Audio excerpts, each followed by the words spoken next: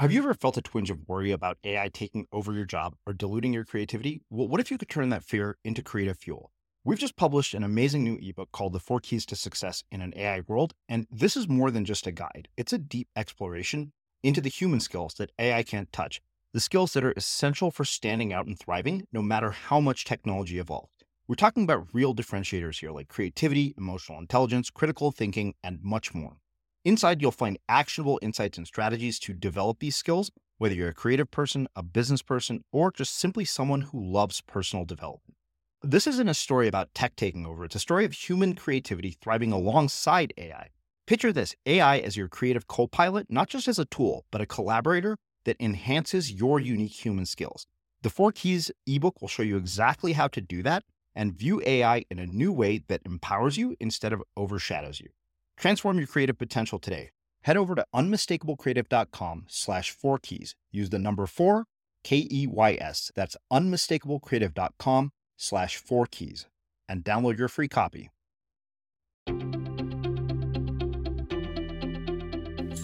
I'm Srini Rao, and this is the Unmistakable Creative Podcast, where you get a window into the stories and insights of the most innovative and creative minds who've started movements, built thriving businesses, written best-selling books, and created insanely interesting art.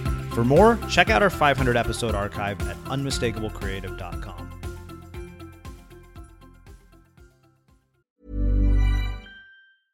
Running a business is hard, but your email marketing doesn't have to be. With Aweber's easy-to-use email marketing platform, you can stay connected with your audience, write new content faster, sell more, and grow your business, all without having to become an expert in yet another business tool. Start today at aweber.com/podcast. That's AWEBER.com/podcast. Aweber, simpler email marketing.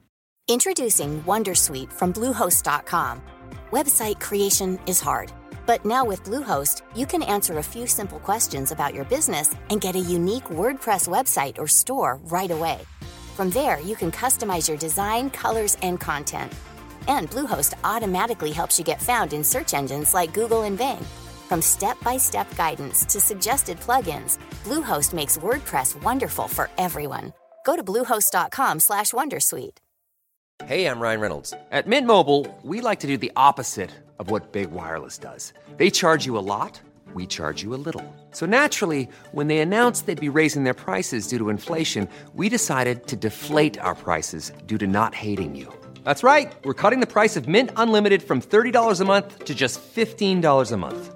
Give it a try at mintmobile.com/switch. $45 up front for 3 months plus taxes and fees. Promo rate for new customers for limited time. Unlimited more than 40 gigabytes per month slows. Full terms at mintmobile.com. Instacart shoppers know groceries. They know that you can't make guacamole with rock-hard avocados. They know how to quickly find those peanut butter pretzels you can never find. And they keep you in the know by giving you updates about your order along the way. Let Instacart shoppers help take shopping off your plate so you can get time and energy back for what really matters. Visit instacart.com or download the app to get free delivery on your first 3 orders. Offer valid for a limited time. Minimum order $10. Additional terms apply. Instacart. Add life to cart. Let's talk about aging. It's inevitable, right? But what if I told you there's a new way to age led by Solgar Cellular Nutrition? They believe, and I do too, that you can transform the way you age cell by cell with the power of cellular nutrition. As we age, our cellular function declines. Your regular multivitamins and minerals might not be enough to combat these age-related declines, and that's where Solgar Cellular Nutrition comes in. It's formulated with targeted cellular nutrients that work with your body's natural processes deep inside your cells to help you fight cellular decline and promote cell health across 3 benefit areas. It supports cell energy, repair, and vitality, muscle strength, and even glutathione production to help protect cells. So let's own our healthy aging narrative. Visit cellularnutrition.solgar.com to learn more. Again, that's cellularnutrition.solgar.com to learn more. Solgar Cellular Nutrition. We go cell deep. These statements have not been evaluated by the Food and Drug Administration. This product is not intended to diagnose, treat, cure, or prevent any disease. Lucas, welcome to the Unmistakable Creative. Thanks so much for taking the time to join us. Thank you. I'm a really big fan, and I'm really excited to be on this show. Yeah, my pleasure. I came across you by way of a former guest, Sonny Brown, who we had here last year, and your book was sent to me, and the subject matter was immediately intriguing to me because I felt that it was one that we, maybe pay lip service to, but we don't talk about in detail, which is this whole idea of navigating the psychological journey of entrepreneurship, which we'll get into. But before we do that, can you tell us a bit about yourself, your story, your journey, your background, and how that has brought you to what you're up to in the world today and this book?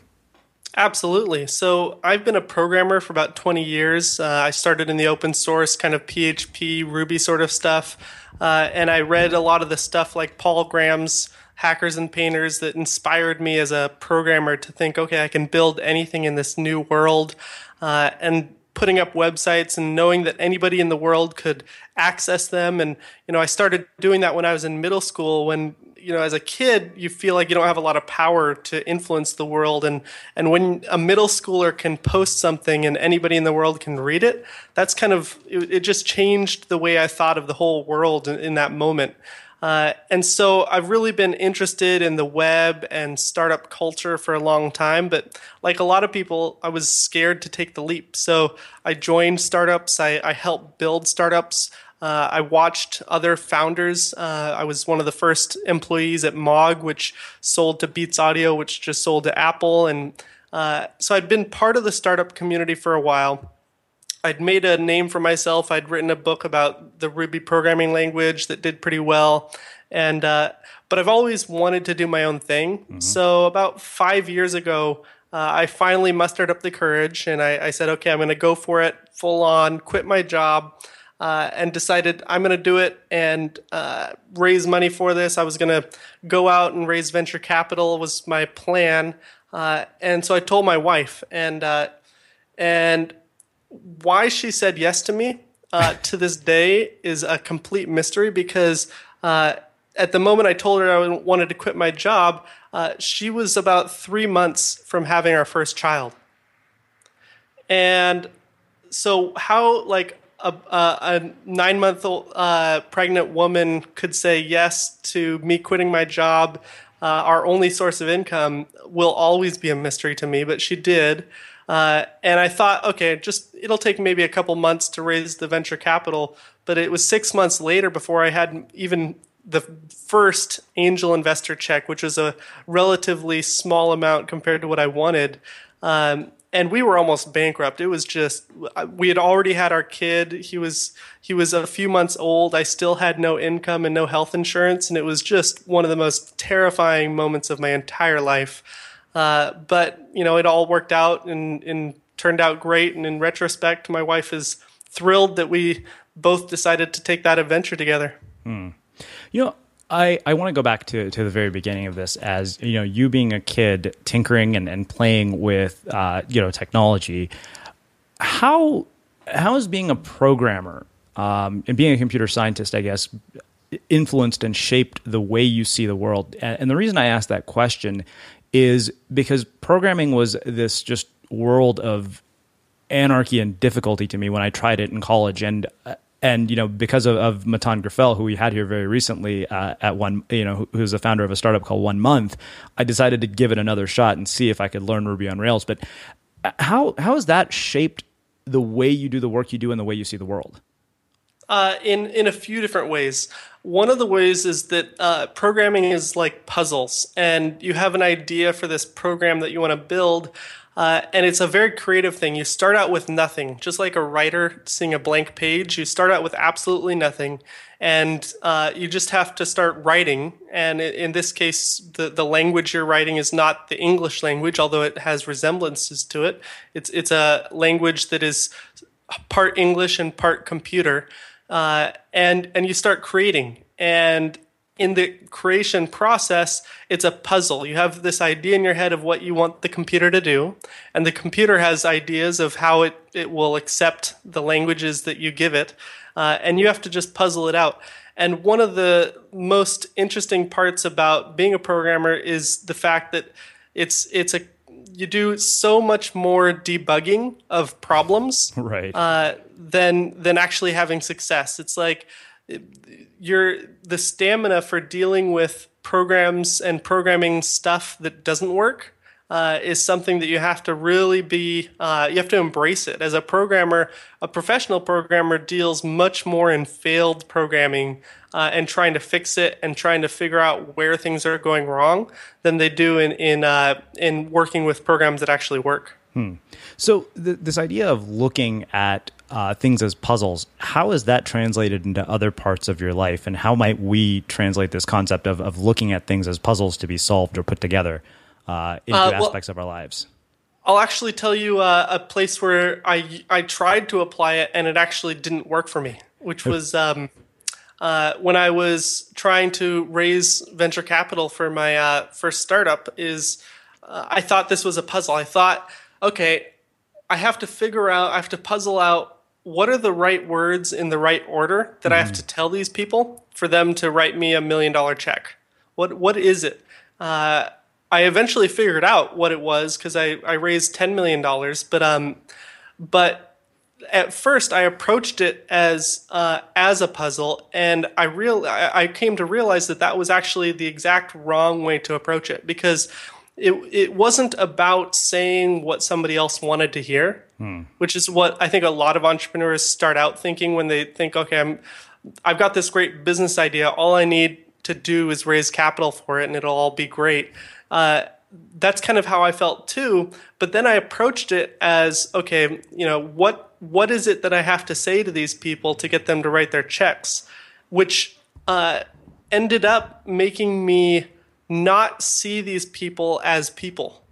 I saw them as barriers to getting what I wanted rather than as people. And once I started to really embrace the fact that investors are people and investment is more about the relationship with those people than about convincing them, it really changed the way I approached the entire thing. It was really about, and when you think about it, it's almost absurd how little amount of time an investor will spend with an entrepreneur before they write them a check for hundreds or millions of dollars.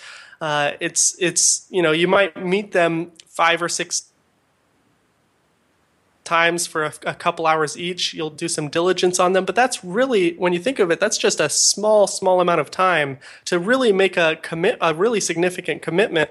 And when you realize that you can't really say anything. There's no magical words to say to convince somebody to give you that kind of money. It's really based on, do you trust this person? Is this somebody you get along with? Can you see yourself working with them for years to come? Because startups generally last, the exits for startups will generally come 7 to 10 years in. And that's another thing that a lot of people don't realize up front. Those early exits, the 1 to 3 year, I'm going to make $20 million exit to Google, are very atypical. The much more typical kind of exit scenario is 7 to 10 years.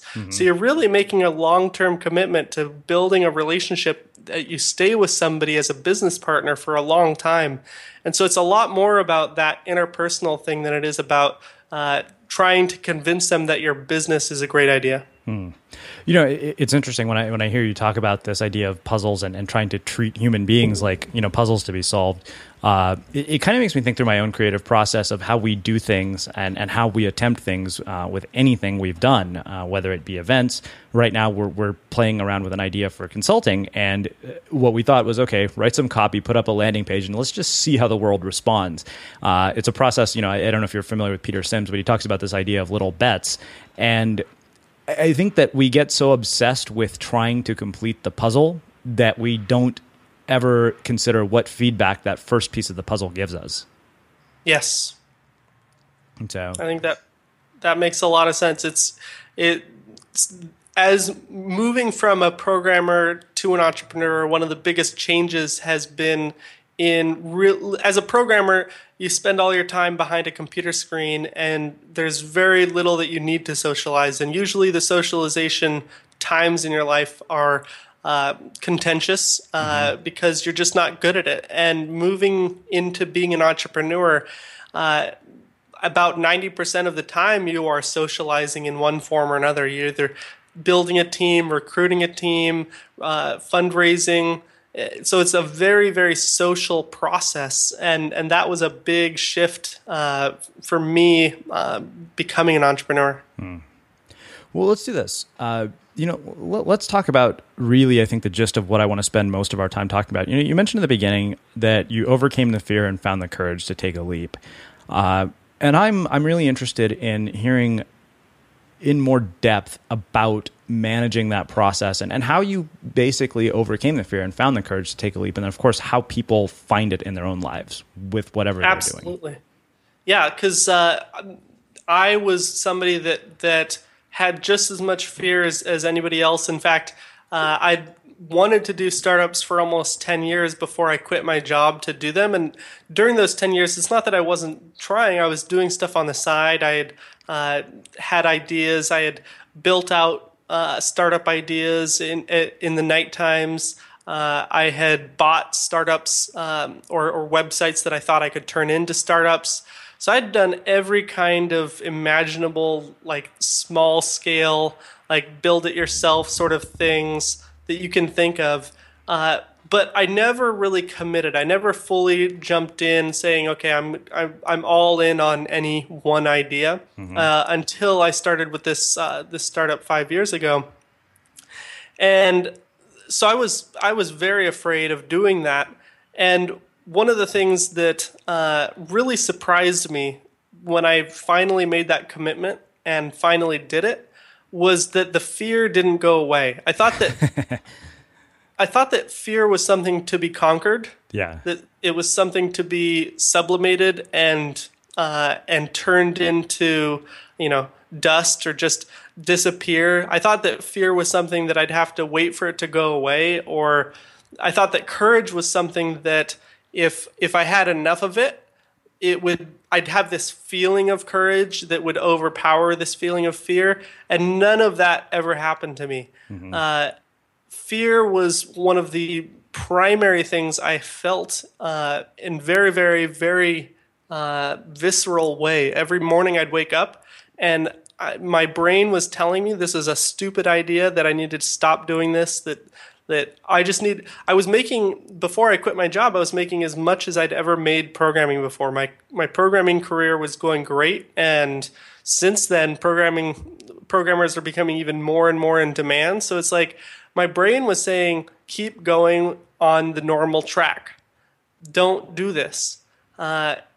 You are doing just fine. There's no need to risk everything. This is not going to go anywhere. None of your other startups went anywhere. None of your side projects went anywhere. You never made any money doing anything else. Who are you to think that this is going to do any better than anything else? It was this soundtrack that was playing in my head just repeatedly, and it was brutal, and it was a lot worse than I make it sound here. I don't think that the words would be appropriate on this podcast, but it was just, my brain was torturing me, and I realized that you just have to be okay with those words being said in your head and decide to walk forward anyway.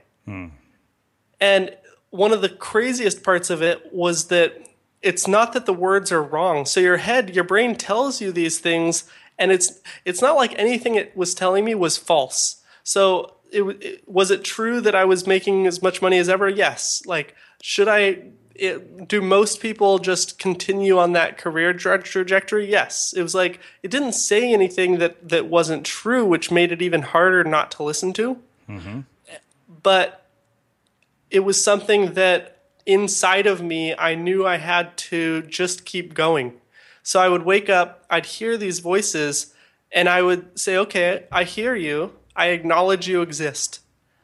And yet I'm going to do this anyway. I pick up the phone and talk to some investors. I send out some emails, getting some introductions. I make progress regardless of what my head is telling me to do. Mm-hmm. And just keeping at that was one of the most transformative moments of my life. I think if there was one thing about doing the entire startup experience that I treasure more than anything, it wasn't the money. It wasn't the experience of actually creating the company. It wasn't, servicing the hundreds of thousands of developers that I did after I built the company. All of those things were great.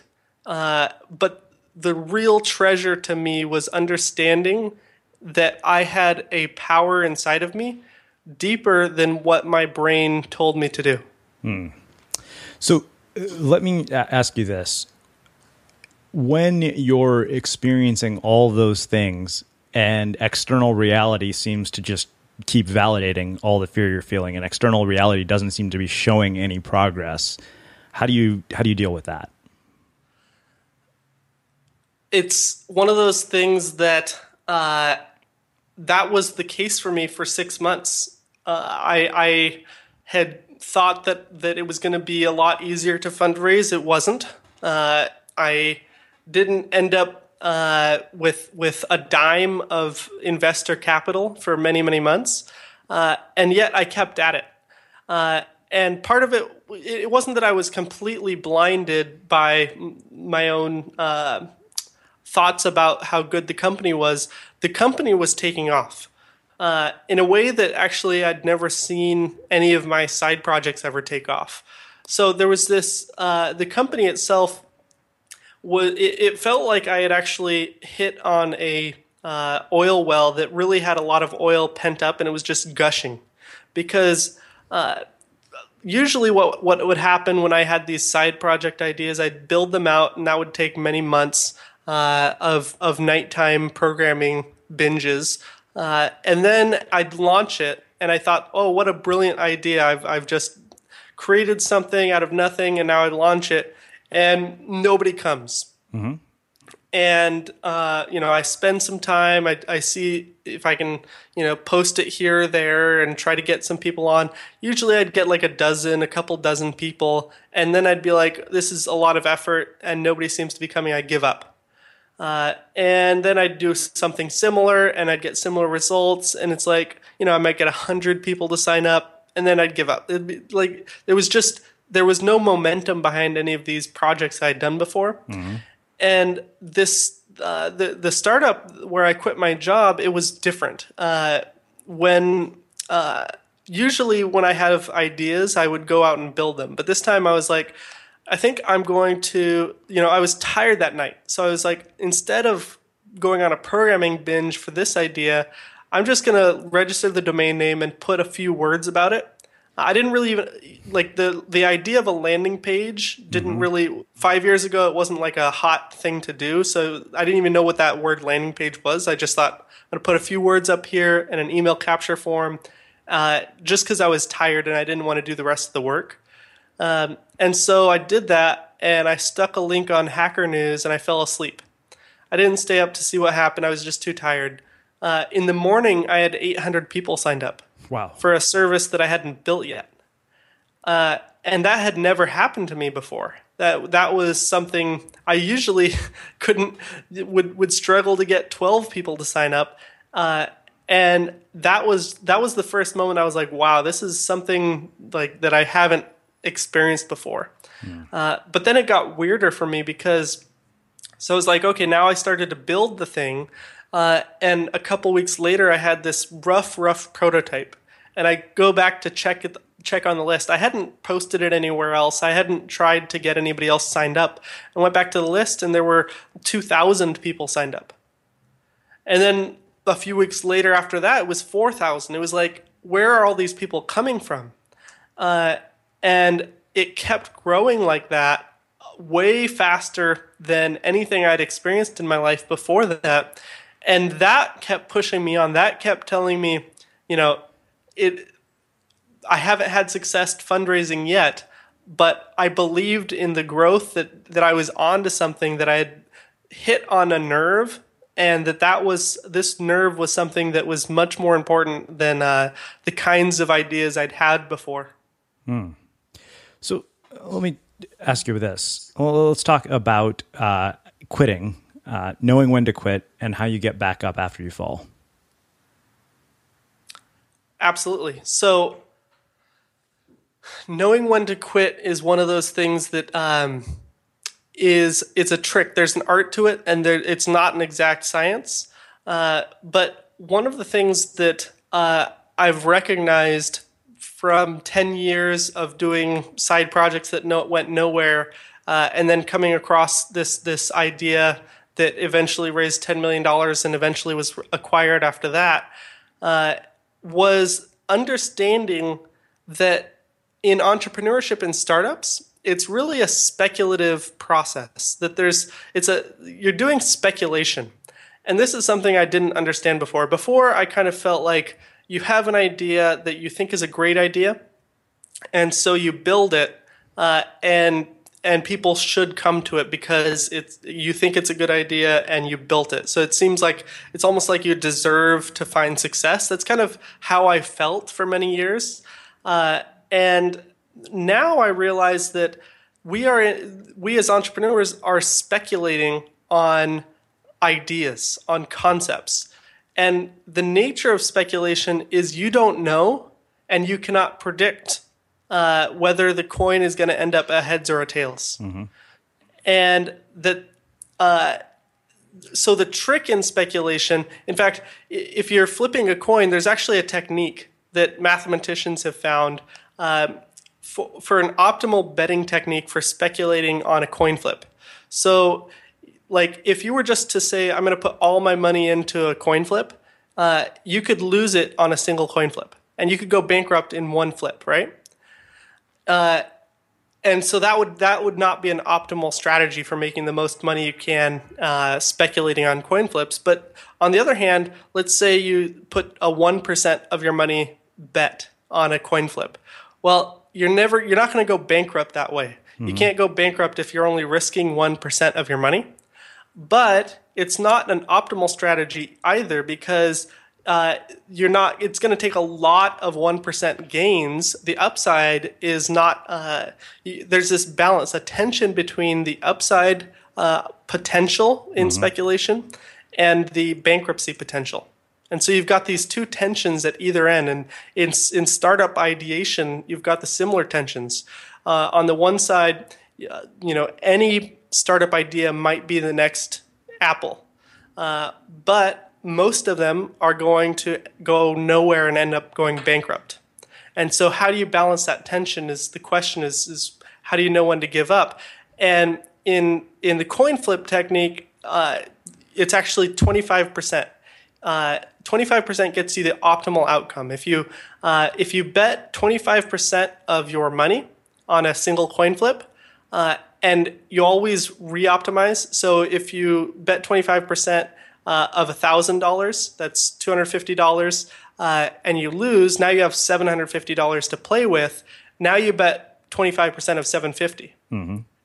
So if you do that over and over, mathematicians have shown that creates the best expected outcome. It's a big enough bet that you're all in for when you get it right. Mm-hmm. But it's not too big that your expected bankruptcy is not around the corner. And so it's kind of that middle ground. And one of the really important parts, I think, about startup ideation is understanding that kind of balance is putting enough of yourself into your idea to give ideas a chance. If you put in 1% of your time and effort, it's not enough to really cultivate whether an idea is a good one or a bad one if you're going to see success from it. Mm-hmm. You really have to give enough of yourself and enough of your time to really give it a fair chance. But on the other hand, and this is the more common problem, is a lot of entrepreneurs will hold on to a bad idea long past the point and go with it until it goes bankrupt and take themselves bankrupt with it. Sure. And that's the more common problem. And so what do you do to try to help prevent against that? When you're doing investing in the public stock market, there's these things called stop losses. So you can put in an order that doesn't get executed. So let's say you buy 100 shares of Apple stock. You can put in an order to sell that 100 shares of Apple stock if the price goes down 10%. Mm-hmm. So you hope that the Apple stock's going to keep going up forever, but if it ever drops more than 10%, once it hits 10%, you're out. And you can actually make it a trailing stop. So it'll go, if it goes up, if your Apple stock doubles in the price, it'll still be 10% down from the maximum value. And so this concept of trailing stop is a really interesting one when you're speculating, because you never know in the stock market when you're going to reach the top of the stock market, right? But if you have a trailing stop, then you know that you're never going to go more than 10% lower. So if the stock market is going to crash 50%, you're still out at 10%. So taking that back to startup ideation, knowing when to quit, how can you put stop losses on your own entrepreneurial ideas? And in entrepreneurial ideas, it's not money that you're putting stop losses on. It's time. Time is the currency when you're creating startup ideas, not money. And so the stop loss is based on the amount of time you put into any idea. You have to put in enough time to give it an actual chance to be a real success. But then you also have to know, this idea is not taking off. This is not the oil gusher that it should be. And so I'm going to move on to the next one. I'm going to move on to the next coin flip. And so finding that balance is very hard. For me personally, there's this concept that I like a lot where, if you wake up in the morning and you can't stop thinking about an idea, then it's not stop lossed out. But the moment you wake up in the morning and you are no longer passionate, you are no longer you have to make yourself think about it because you think of it almost as a job. Like you kind of feel like you should be thinking about it, but it's not that you're driven to think about it. That's kind of like a sign. That's like the 10% fall sign that it's time to stop loss this out. If it no longer captures your own imagination, move on to the next idea. It's a coin flip. Might it have success if you keep putting time in? Yes, but the better chance is that you're just going to go with it till it goes bankrupt. And as you are the coin flipper, you are the one that your chances are better to find a gusher of an idea if you keep moving on and giving yourself new coin flips to wait for the big one to come. Running a business is hard, but your email marketing doesn't have to be. With Aweber's easy-to-use email marketing platform, you can stay connected with your audience, write new content faster, sell more, and grow your business, all without having to become an expert in yet another business tool. Start today at aweber.com/podcast. That's AWEBER.com/podcast. Aweber, simpler email marketing. Introducing Wondersuite from Bluehost.com. Website creation is hard, but now with Bluehost, you can answer a few simple questions about your business and get a unique WordPress website or store right away. From there, you can customize your design, colors, and content. And Bluehost automatically helps you get found in search engines like Google and Bing. From step-by-step guidance to suggested plugins, Bluehost makes WordPress wonderful for everyone.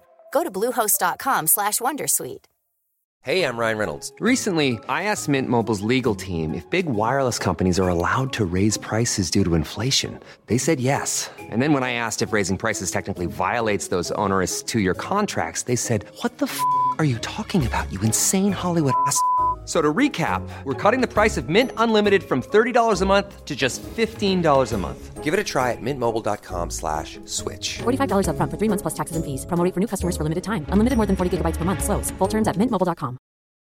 Join us today during the Jeep Celebration event. Right now, get 20% below MSRP for an average of $15,178 under MSRP on the purchase of a 2023 Jeep Grand Cherokee Overland 4xE or Summit 4xE. Not compatible with lease offers or with any other consumer incentive offers. $15,178 average based on 20% below average MSRP from all 2023 Grand Cherokee Overland 4xE and Summit 4xE models in dealer stock. Residency restrictions apply. Take retail delivery from dealer stock by 4/1. Jeep is a registered trademark. Let's talk about aging. It's inevitable, right? But what if I told you there's a new way to age, led by Solgar Cellular Nutrition? They believe, and I do too, that you can transform the way you age cell by cell with the power of cellular nutrition. As we age, our cellular function declines. Your regular multivitamins and minerals might not be enough to combat these age-related declines, and that's where Solgar Cellular Nutrition comes in. It's formulated with targeted cellular nutrients that work with your body's natural processes deep inside your cells to help you fight cellular decline and promote cell health across 3 benefit areas. It supports cell energy, repair, and vitality, muscle strength, and even glutathione production to help protect cells. So let's own our healthy aging narrative. Visit cellularnutrition.solgar.com to learn more. Again, that's cellularnutrition.solgar.com to learn more. Solgar Cellular Nutrition. We go cell deep. These statements have not been evaluated by the Food and Drug Administration. This product is not intended to diagnose, treat, cure, or prevent any disease. It's interesting as you mentioned that. I can't help but think about something that Steve Jobs said in that graduation speech that he gave at Stanford, and it's something that I've actually done just as an experiment. I think the most important part of that speech is when he says, ask yourself every single day, if this was the last day of my life, would I want to do what I'm about to do today? And I've done that for a few days in a row. There have been days when I've actually said no. Fortunately, today wasn't one of those days. I haven't had enough days in a row where I've said no that it made me think, all right, it's time to quit. That being said, we didn't hit our stride until, I think, 4.5 years into this, really. Yeah. And that happens. But if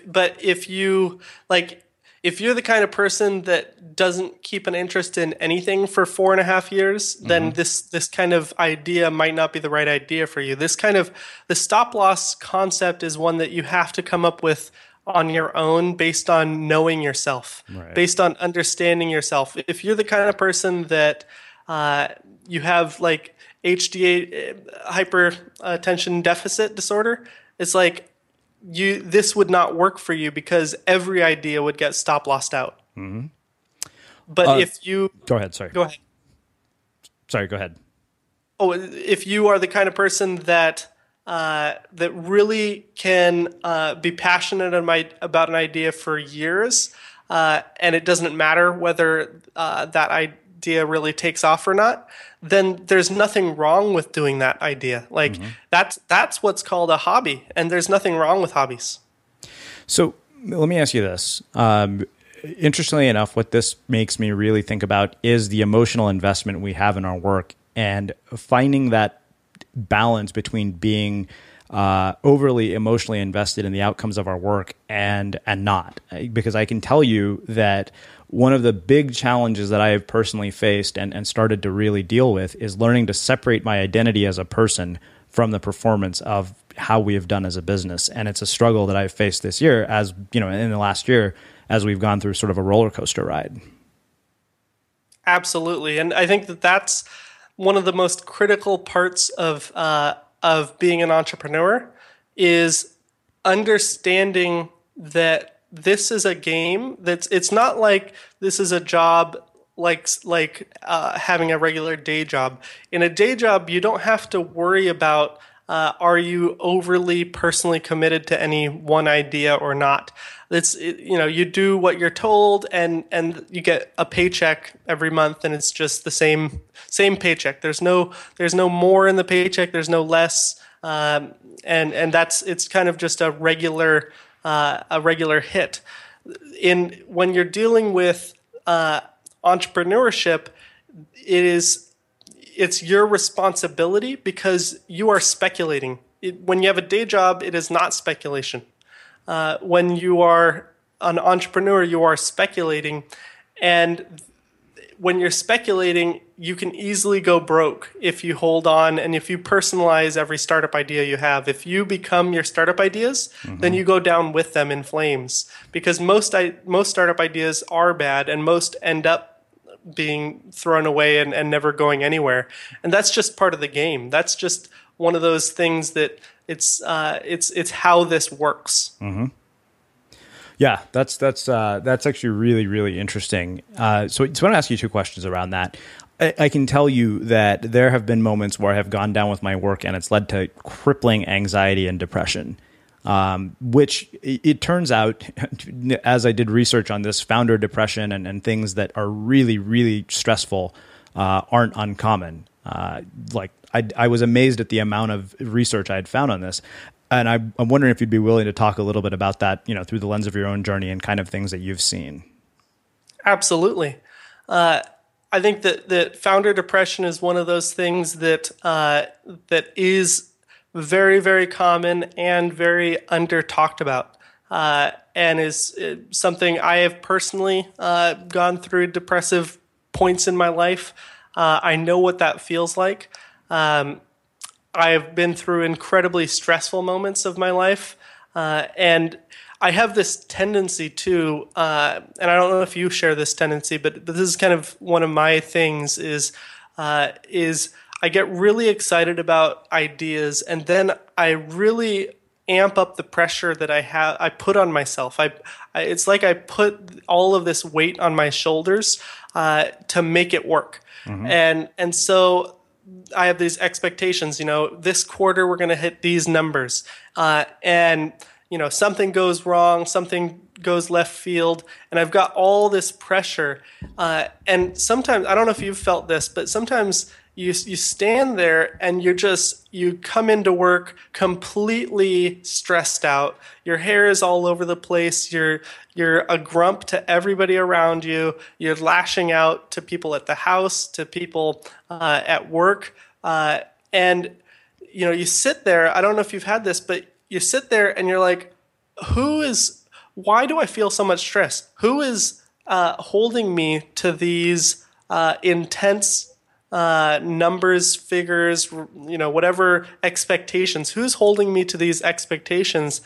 And realizing that it's myself, that I'm the one, that there isn't, like, even my board doesn't expect me to do these, to hit these numbers, that I'm the one putting all this pressure on myself, and I get myself in these amped up cycles. Has that happened to you? Oh yeah, without a doubt. And it's one of these tendencies that I've seen myself do it enough times that now I even try to create structures around me to help me recognize it before it's gotten that bad. So now my most closest friends, the ones on my executive team that I most confide in, the ones that are really dear friends to me, my wife, the people that are really close to my life, I try to encourage them. We talk after I've gone through kind of these really bad moments. We talk about what was it that kind of led up to this, and try to look for signs, early signs that things are that I'm getting myself into one of these bad cycles, and using my friends and support system around me in order to act as a mirror and an early warning sign, like a smoke alarm. Because if you don't engage the people around you in your life to help you act as smoke alarms, they're never going to.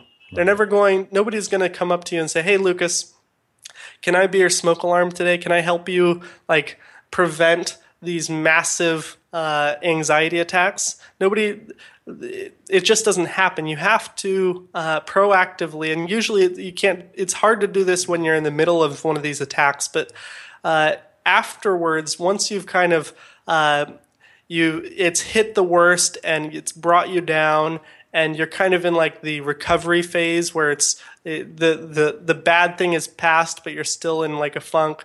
Thinking about how you got there, it's almost never a one-off. It's almost always cyclical, and you can look back and you can see some patterns, and you can ask your friends around you, what is it, what are the kinds of things you see me do? So for me, sometimes if I'm building anxiety, I might come into work and I might bombard people with, go find this number, go find that number, go do this report for me. So I might come up with a whole bunch of new tasks. And that's one of the signs that something might be brewing, something might be coming on. And it's one of those early signs that before one of these massive attacks happens, it's a kind of a manic trying to gather information to try to understand this, because I'm a puzzler. So I'm like, okay, well, all I need to do to figure out this puzzle is get more information and get more views on it. And so that's just one of my tendencies. And so now I have my friends and family around me that understand that. And now they can be like, hey, Lucas, like, pause. Like, this might be, you might be going into one of your cycles. And that can be an immensely useful technique, because only when you can see and understand your own cycles are you able to create infrastructure around you to have smoke detectors and early intervention on that. Mm-hmm. It's interesting. You brought up the word manic, and to me, one of the things I realized, at least as far as my own tendencies that I saw, is a sort of manic thing that happens when we go from extreme success to what comes after it, which is nothing sometimes. And I saw that. It was devastating to me to go from, really, really, really an extreme high where everything for months on end seemed like we couldn't fail, to suddenly experiencing, losses that I just couldn't imagine happening. And it actually sent me into a tailspin, which I haven't really talked about very much on the show, but that was a really, really profound and difficult lesson for me in, letting myself not be emotionally invested in the outcomes of my work. Yeah, either good or bad. Yeah. And one of the things that I find really interesting is to explore why it is that we put this pressure on ourselves in the first place. Mm-hmm. Because that question is a super, super interesting one. In fact, I feel like, entrepreneurship, a lot of people get into it because and including me, get into it because they think they want money. And for many years, I saw entrepreneurship as a ticket to wealth. Honestly, there's nothing wrong with that. That's not a bad motivation. Some people might say that's you shouldn't say that, or it's a, taboo. It's just the truth. And there's nothing that's not a inherently evil thing. It's fine to want money. There's no shame in wanting money. There's no shame in wanting to have financial independence and be able to spend 3 months of the year in the Bahamas like Richard Branson does. It's like there's nothing wrong with that inherently. But what's really interesting is that there's this other side of entrepreneurship, that there's an opportunity within entrepreneurship for personal growth that a lot of people just completely miss out on, because they're so focused on some of the monetary outcomes that they don't even realize some of these opportunities. So just talking about what we just did about some of these manic, depressive, anxiety things that happen in everybody's life, not just entrepreneurs.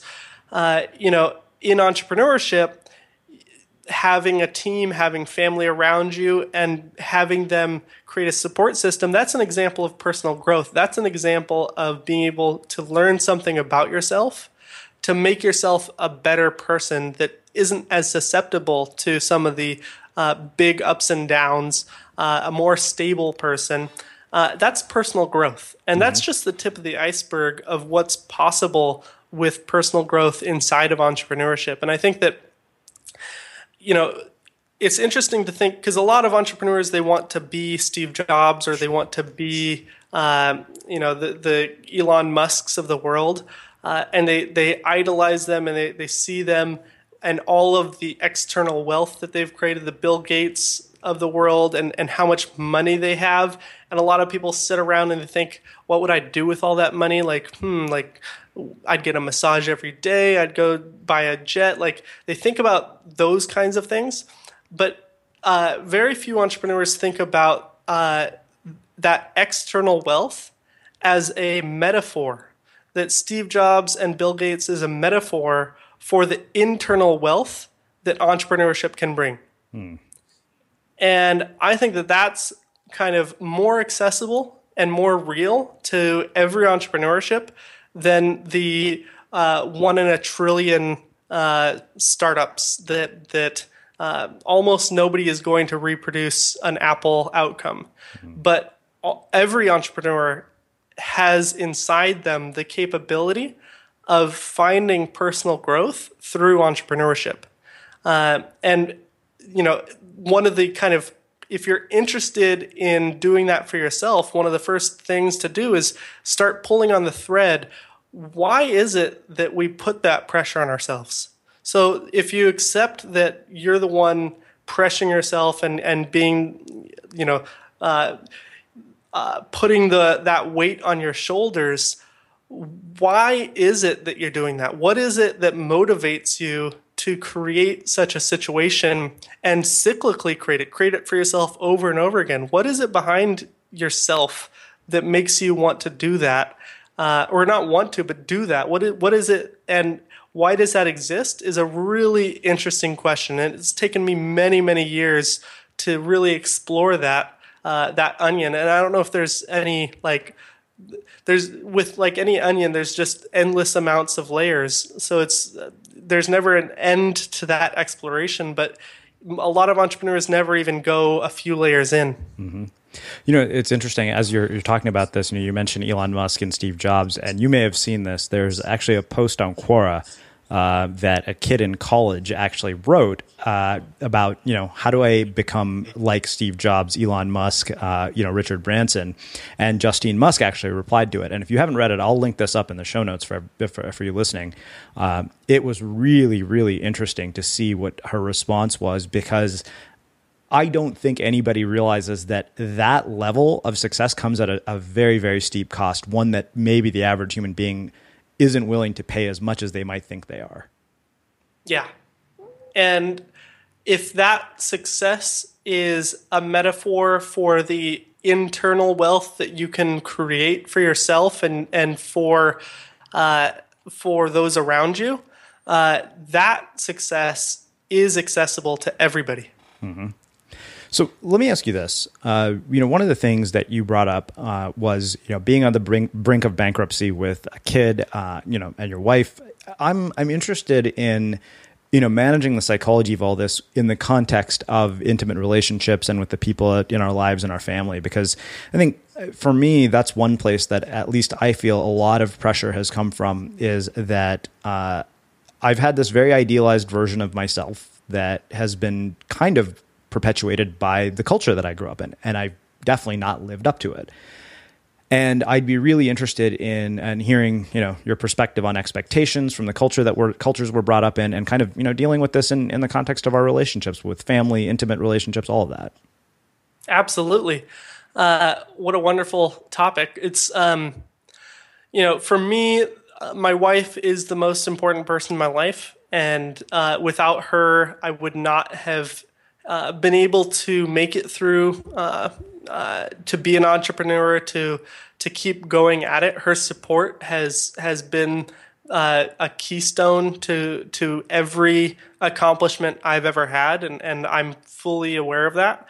But it's not been easy, and marriage alone is not an easy thing all the time. And add that to entrepreneurship, where you've got these big highs and low lows, and you're putting everything on the line, and you're potentially going into bankruptcy. Money problems, much smaller kinds of money problems, have torn apart many relationships before. And so understanding for me that what it was that kept me and my wife together and kept us close, it was a lot of hard work, and it was prioritization. It really comes down to where are your priorities. And for me, I always knew that startups were clearly a priority, but that my wife was just as important a priority for me. Mm-hmm. And whenever I forgot that, I needed to reconnect there, because for me, the thing that is in my head about my relationship with my wife is that if we're not on the same team, if we're not acting like we're on the same team, then something is wrong with the way I'm acting in life. Something's wrong with me, or with my outlook, or with my actions, or with my health. if I'm not acting like my wife is on my team, and there's many ways that can come about. If I'm lying to my wife, if I'm not telling her the whole truth, if I'm saying, "Oh, we're fine, don't worry about the money," like I've got that all covered, when the reality is the exact opposite, and I'm just trying to get her off my back, or trying to hide some of the scarier aspects of what's going on. You might think, "Oh, I'm trying to protect her from this craziness." It's exactly the opposite. It is not. You're not on the same team, and if you can't be on the same team, if you're not working together as a team during these hard moments, then you have sacrificed. To me, my relationship with my wife is one of my core values. I've sacrificed my core value by thinking that I had more important end goals. Mm-hmm. And whenever you sacrifice your core values, it's a sign that something's wrong and that something is out of balance in your life. Well, yeah, that's a whole other landmine we could dig into. Another lesson that I've learned, when I did stuff that was completely out of alignment with my values, it changed my work for the worse, and I didn't realize that. And sometimes you have to learn. The only way you can learn is the hard way. This actually brings up another question around this. Do you think that it takes a certain type of person to weather the storm of being in a relationship with an entrepreneur? Because I can't help but think of something my friend AJ Leon's wife, Melissa, said, when he left his, high profile investment banking job 4 days before his wedding. She said, "I don't care as long as I have the real you. I'm happy to sleep under the Brooklyn Bridge as long as I have you." Yep. Yeah, it definitely takes a special kind of person to live with an entrepreneur. And I don't know, that's such a amazing amount of belief and love and support. And my wife has shown me the same thing. I don't know how I got so lucky to find somebody that is like that, but it definitely takes somebody special. So, and when you find that person, you do not let go. Let me ask you this. You've made money, clearly, from our chat here. I'm really interested in kind of your perspective on money and wealth. And you've given us some component of it through internal. How do you view money now? And, how do you have an internal narrative around money that actually serves you? How do you develop one?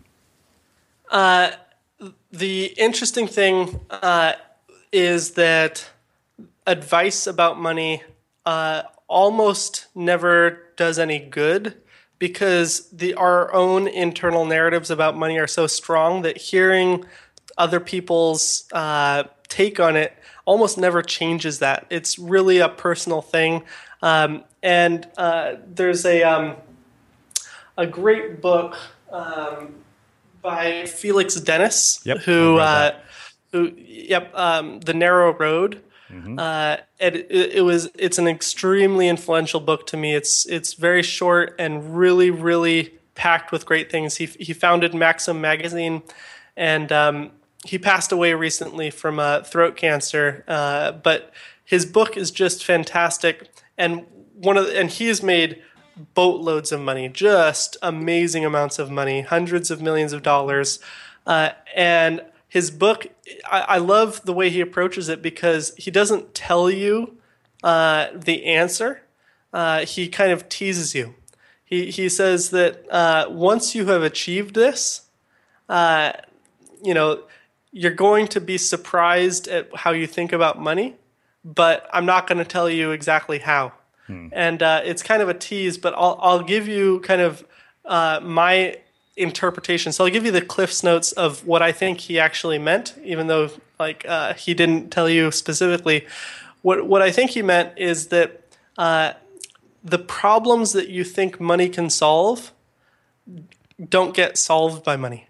A lot of people think that if only they had money, that they would have better relationships, that they'd be happier, that they'd be more content, that life would be easier.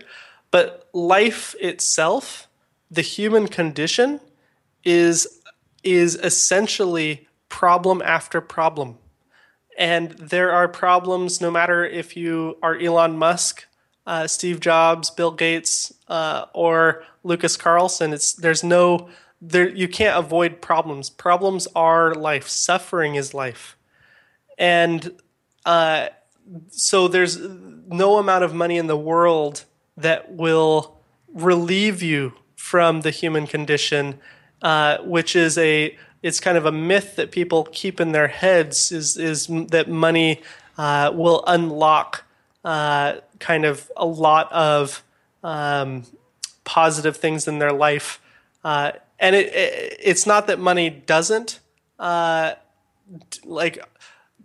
money does change your life. It doesn't take away the fact that your life is still a series of big problems. Well, Lucas, this has been just absolutely amazing and really, really eye-opening, insightful. And, I appreciate your willingness to go into so much depth around, some subjects that I think that we do a lot to avoid and we don't really go deep on, and we only scratch the surface of. So I want to wrap with my final question, which you've heard me ask since you've been listening to our interviews. What do you think it is that makes somebody or something unmistakable? I think that what makes us unmistakable is our essence. Every one of us is unmistakable. It is being able to recognize the unmistakableness of yourself and of those around you is the trick, because we are so often blinded by our thoughts, blinded by our thinking, blinded by the endless noise that goes in our head. We are so often living constantly in our head, living off of the notifications going off in your pocket, off of your iWatch beeping at you. And we are so distracted that to recognize it in the everydayness of right now is a remarkable gift. Well, Lucas, it has been my absolute pleasure to have you here as a guest on The Unmistakable Creative. This has been really, really fascinating and mind-blowingly cool. And we'll link up everything Lucas has mentioned in the show notes, and we will wrap the show with that. If you like what you heard, the greatest compliment you could give us is to share the show with a friend and let people know what you think by leaving a review on iTunes. Thanks for listening to The Unmistakable Creative.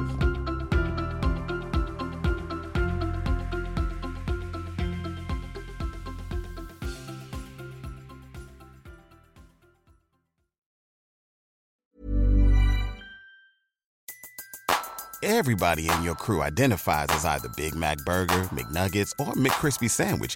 But you're the Filet-O-Fish Sandwich all day. That crispy fish, that savory tartar sauce, that melty cheese, that pillowy bun. Yeah, you get it.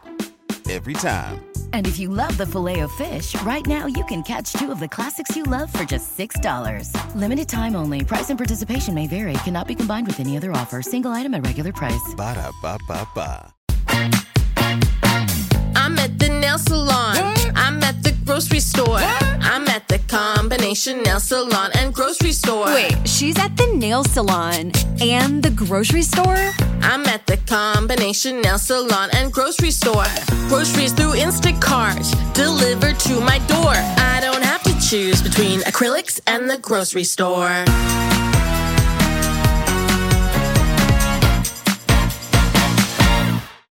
Join us today during the Jeep Celebration event. Right now, get 20% below MSRP for an average of $15,178 under MSRP on the purchase of a 2023 Jeep Grand Cherokee Overland 4xE or Summit 4xE. Not compatible with lease offers or with any other consumer incentive offers. $15,178 average based on 20% below average MSRP from all 2023 Grand Cherokee Overland 4xE and Summit 4xE models in dealer stock. Residency restrictions apply. Take retail delivery from dealer stock by 4/1. Jeep is a registered trademark. Spin your passion into a business with Shopify and break sales records with the world's best converting checkout. Let's hear that one more time. the world's best converting checkout. Shopify's legendary checkout makes it easier for customers to shop on your website, across social media, and everywhere in between. Now that's music to your ears. Any way you spin it, you can be a smash hit with Shopify. Start your $1 a month trial today at shopify.com/records. Don't you love an extra $100 in your pocket? Have a TurboTax expert file your taxes for you by March 31st to get $100 back instantly. Because no matter what moves you made last year, TurboTax makes them count. That means getting $100 back and 100% accurate taxes only from Intuit TurboTax. Must file by 3/31. Credit only applicable to federal filing fees with TurboTax full service. Offer can be modified or terminated at any time. Have you ever felt a twinge of worry about AI taking over your job or diluting your creativity? Well, what if you could turn that fear into creative fuel? We've just published an amazing new ebook called The 4 Keys to Success in an AI World, and this is more than just a guide. It's a deep exploration into the human skills that AI can't touch, the skills that are essential for standing out and thriving, no matter how much technology evolved. We're talking about real differentiators here, like creativity, emotional intelligence, critical thinking, and much more. Inside, you'll find actionable insights and strategies to develop these skills, whether you're a creative person, a business person, or just simply someone who loves personal development. This isn't a story about tech taking over. It's a story of human creativity thriving alongside AI. Picture this, AI as your creative co-pilot, not just as a tool, but a collaborator that enhances your unique human skills. The 4 Keys ebook will show you exactly how to do that and view AI in a new way that empowers you instead of overshadows you. Transform your creative potential today. Head over to unmistakablecreative.com/4keys. Use the number 4, KEYS. That's unmistakablecreative.com/4keys and download your free copy.